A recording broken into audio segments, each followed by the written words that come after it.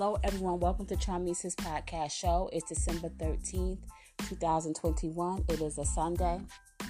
And today's topic is double portion. Before I go into our topic, I'm just going to speak a prayer over you right now. I speak right now double portion over your life in the name of Jesus. Double for all your trouble right now in the name of Jesus. Let everything that your hands touch be blessed and prosperous. Blessings from the north, south, east, and west. Favor resting on you. Men given unto your bosom. Pressed down, shaken, running over. Abundance, no lack, no poverty. That shall not be your portion. Wealth, success. Seeking the kingdom of God. Living in righteousness. Hearkening to the Lord's voice. So be your portion. 100-fold blessing right now in the name of Jesus. In Jesus' name I pray. Amen. Isaiah 61:7, I'm going to be reading from in the King James Version of the Bible, which speaks about double portions. In the scripture it says, "For your shame you shall have double, and for confusion they shall rejoice in their portion. Therefore in their land they shall possess the double. Everlasting joy shall be unto them." So you shall have double for your trouble, for all the humiliation, for all the struggles, for all the tears that you cry, for all the burdens. God shall hear your cry, shall hear your prayer, and bless you with double. Now I'm coming from out of the Barnes Notes of the Bible. For your shame, this is breaking down that scripture. That is instead of the reproach and humiliation which you have been called to experience. You shall have double, a double inheritance or reward. And for confusion, the word confusion here means the same as a blush of shame and refers to the scenes of humiliation and sorrow which the nation had passed through on account of its sins.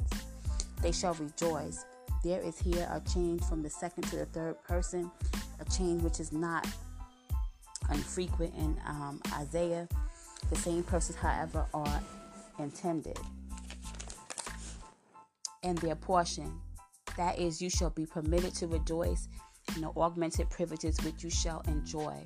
There will be no more than a compensation for all the calamities which you have been called to endure. Therefore, in their land, this is to be regarded as addressed to the exiles in Babylon. And the promise is that the people of God will be restored again to their own land and to be more than their former privileges and blessings there. The double of what they formerly possessed, that is, their blessings, will be greatly increased and multiplied. Applied to the times of the Messiah, to which the prophet undoubtedly refers, it means that the privileges of the friends of God will be far greater than had been enjoyed even in the most favored times under the former dispensation. I hope that this has encouraged you. Go back and read Isaiah 61 on your own time. I'm going to read my poem, which is called Unleashed.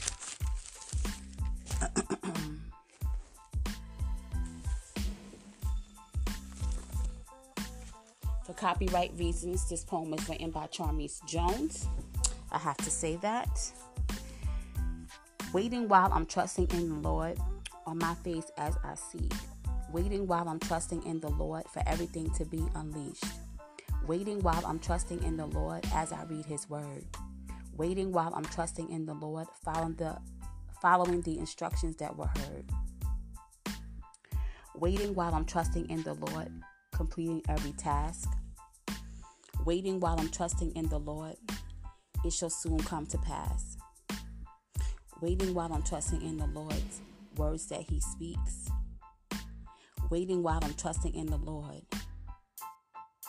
to be unleashed. Please share this with somebody today. Thank you for tuning in. Stay encouraged. Have a blessed, joyous rest of your day. And remember to be blessed to be a blessing.